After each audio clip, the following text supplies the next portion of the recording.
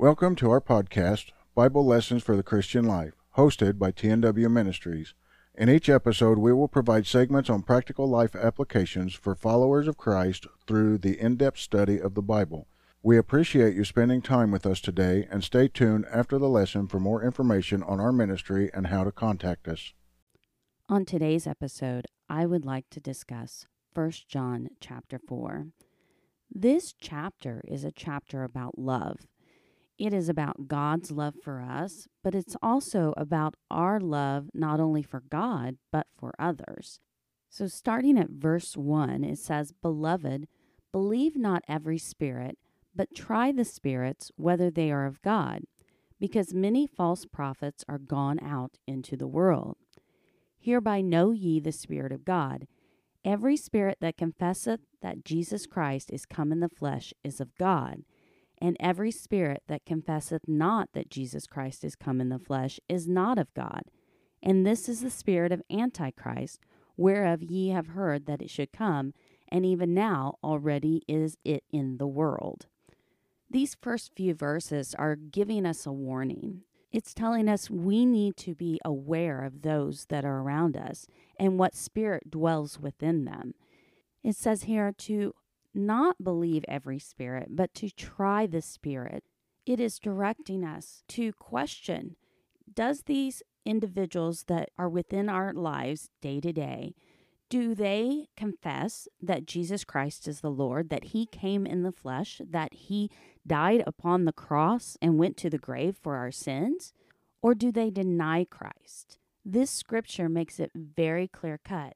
If they confess that Jesus Christ is come in the flesh, then they are of God. And then if they deny Jesus Christ, then they are not of God. And he has went as far to say that these individuals carry the spirit of Antichrist. He has warned them and us that it should come into this world. That spirit of Antichrist, that spirit of denying God, is supposed to come into this world. And even during this time, back in biblical time, it had already manifested itself.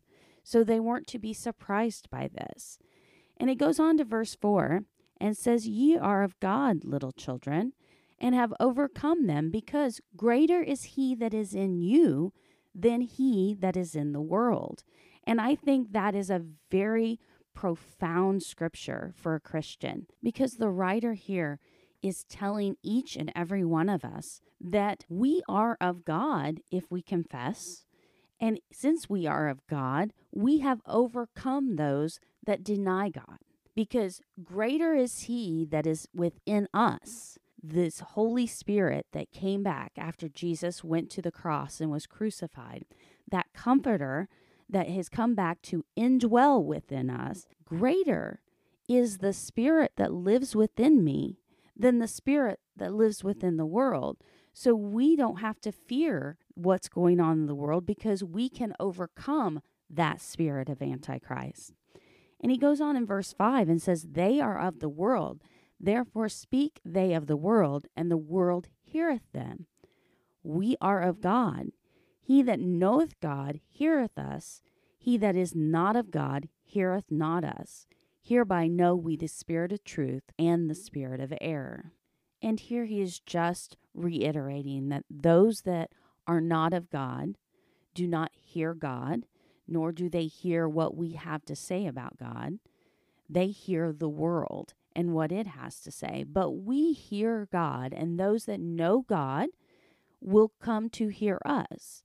We know the spirit of truth, and we know what the spirit of error is. So the truth being the gospel of Jesus Christ, and the error being the ramblings of this world. If we go on to verse 7, it says, "Beloved, let us love one another, for love is of God, and every one that loveth is born of God and knoweth God. He that loveth not knoweth not God, for God is love." And this right here, I believe, is the foundation of our salvation. It is what this whole Bible really is built upon. God is love. John 3:16 tells me that for God so loved the world that he gave his only begotten Son, that whosoever would believe in him should not perish, but have everlasting life. God loved us so much that he sent his only Son to the earth to be sacrificed on our behalf. So this verse 8 here in 1 John chapter 4, where it says, "For God is love," that's the basis of why we even exist. God created us out of love. He created us to live for him and to commune with him and to worship him. And then he sent his only Son to the earth to die for us, and then sent the Holy Spirit back to indwell and live within us. God is love, plain and simple. That is the truth. It said in the previous verses that we know the Spirit of truth. Well, the Spirit of truth is based in love because God is love. And as I thought about recording this message, I really struggled looking out into this everyday world with all the hate and the anger that is going on, and especially everything that has went on in the last 2 years in regards to the pandemic, as well as politics, and now a war that is going on in Ukraine. There is so much going on that people have forgotten what love is. And we as Christians need to be that light and need to be that source of love for the world. And we even forget it. I look at various religious bodies and even church organizations and individual church bodies themselves, and I can see from time to time, from place to place, there are some that will confess to love God, but they do not show love out to others. And that is not of God. Definitely not of God, because God is love. Yes, people who sin need to be aware of their sin. They need to then be convicted of their sin through Christ and godly conviction, and they need to repent of that sin. But we as Christians have no right to demean and to point fingers and to tell someone that they're going to hell just because they've done something wrong. It is not our place. We are to be the love of God to those around us, because in verse 8 it tells us, "For God is love." And if we go on to verse 9, it says, "In this was manifested the love of God towards us, because the God sent his only begotten Son into the world that we might live through him." And that's John 3:16 that I had just quoted, that we might live through him, not only have eternal life in a heavenly realm with him, as it describes in Revelation. The key to this verse is that we might live through him. That means that the Spirit that indwells within us then can produce out of us the love of God, and we can show that and live through that love in our day-to-day walk. It's not just a Sunday morning religion. This is every day of your life. And it goes on to say in verse 10, "Herein is love, not that we loved God, but that he loved us." See, that's the foundation of our salvation, of our walk with God, is that he loved us. And it goes on to say, "And sent his Son to be the propitiation for our sins." Beloved, if God so loved us, and I really want you to hear this next part of this verse. It says, if God so loved us, we ought also to love one another. What a hard scripture, honestly. We ought to also love one another. I don't know about you, but I can find sometimes that it's very difficult to love people. And if I was not walking in Christ and I had turned my back and I was walking in the world, I could find it very easy to hate people because of their actions. But the love of God, the love that he sent to me with his Spirit, now dwells within me. Remember, it tells us, greater is he that is in me than he that is in the world. So that Spirit that lives within me is now the love of God. And what should be producing out of me is love towards my fellow man. And now that I walk with Christ and I am of God, I can have love for people that I would have previously found unlovable. There are a lot of unlovable people in this world, some by their own choices, others by their circumstances, and just sometimes because of bad luck. And most people don't think about it. They have their few people that they interact with, their small group of people, and if there is someone that they don't necessarily like, they just move on. Well, what happens to these unlovable people? Where do they turn? Well, I thank God every day that He has given me a heart that will love everyone. Those that are of high priority, those that are of popularity, and those that are, as my prior pastor would have called them, misfits. He mentioned that many times, that we were just a group of misfits that were brought together to try to serve and love God together. Those that nobody else wanted could come together and worship God. And I thank God that He has put in my heart the love of Himself, that I can love those that would be unlovable in any other way. Think about the person who is down and out on their luck, or think about the person who is on the verge of committing suicide because they feel no one loves them, that they have the weight of the world on their shoulders. And you can come up to them and give them a smile and a hug and talk to them about Christ and His love and show them love, not only in word, but show them love. And you may be able to touch a heart that was previously unlovable and show the love of Christ to them and change their lives. Beloved, if God so loved us, we ought also to love one another. And it goes on to verse 12 and says, no man hath seen God at any time. If we love one another, God dwelleth in us, and His love is perfected in us. Hereby know we that we dwell in Him and He in us, because He hath given us of His Spirit. And we have seen and do testify that the Father sent the Son to be the Savior of the world. Whosoever shall confess that Jesus is the Son of God, God dwelleth in Him, and He in God. And we have known and believed the love that God hath to us. God is love, and he that dwelleth in love dwelleth in God, and God in him. Herein is our love made perfect, that we may have boldness in the day of judgment, because as He is, so are we in this world. There is no fear in love, but perfect love casteth out fear, because fear hath torment. He that feareth is not made perfect in love. We love Him because He first loved us. And that's the foundation I've been talking about. Right there, verse 19, it says, we love Him because He first loved us. He loved each and every one of you individually.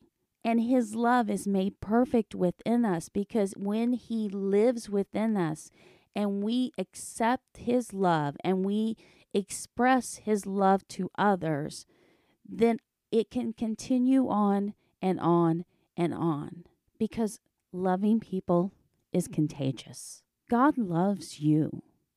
God loves everything about you. And it says here in verse 18, there is no fear in love. I've heard people take that scripture and twist it to say things that really it doesn't say. That perfect love casteth out all fear. And people have used that to say that you shouldn't have any fear in your life. You should not be afraid of anything because the love of God is within you. Well, I'm here to say that I believe they've gotten it partially right. You shouldn't have fear within you. You shouldn't be afraid. But that fear is not of anything natural. The fear would be of the spiritual nature. So you should not be afraid of losing your salvation. You should not be afraid of not being of God and falling out of His favor. This perfect love that lives within you, this indwelling of the Holy Spirit within you, should drive out any fear that you have of not making it to heaven. Because if you are of God and God lives within you, then you will make it. And there should not be a fear of that. And it goes on to say, because fear hath torment. He that feareth is not made perfect in love. It's because God isn't living within you. If you are tormented and you are fearing, then you're allowing the enemy to come in, and you're not allowing the Spirit to dwell within you. Because that perfect love of God will give you a peace that passeth all understanding in your spirit, that you know, that you know, that you know, that you are going to heaven, that you are saved, and you will live your eternal life with Him. And it goes on to say in verse 20, if a man say, I love God, and hateth his brother, he is a liar. For he that loveth not his brother whom he hath seen, how can he love God whom he hath not seen? And that's a question each one of you should ask yourself. Do you love your brother, or do you hate your brother?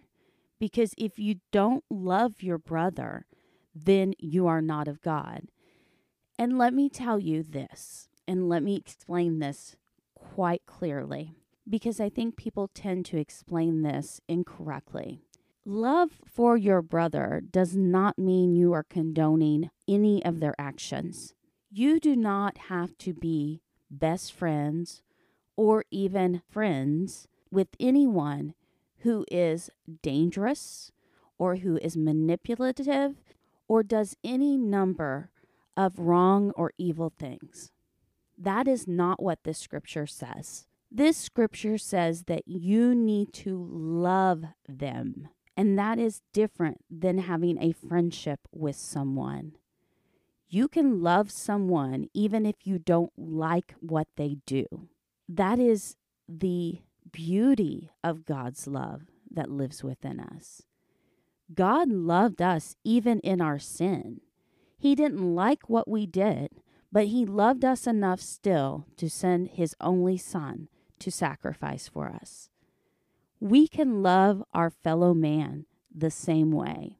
We may not like the things that they do, but we need to have love and compassion towards them and their eternal soul. And this says, he that loveth not his brother whom he hath seen, how can he love God whom he hath not seen? And verse 21 says, and this commandment have we from him, that he who loveth God love his brother also. You see, the foundation of our salvation is love, because God is love. Told us here in this one chapter in two different instances, directly as well as indirectly through almost every verse. God is love. And if God loves us and we dwell in God, then He expects us to love those that are around us. We show God's love through loving others, through having compassion upon them, through helping them in their time of need, and through spiritually guiding them to live a life that is godly and that follows Christ, and to just minister to them. Like I said, you don't have to be friends with anyone who has any sort of evil characteristics and who does things that no person should ever put up with. But you do need to pray and love them and pray for their eternal soul, and that they will see the light of Christ through someone or something and turn their life to God. Thank you for joining us today. For more information on this or other podcasts, or to access our written Bible study notes, please visit our website at www.tnwministries.com. You may also contact us via email at tnwministries@gmail.com. Until next time, God bless.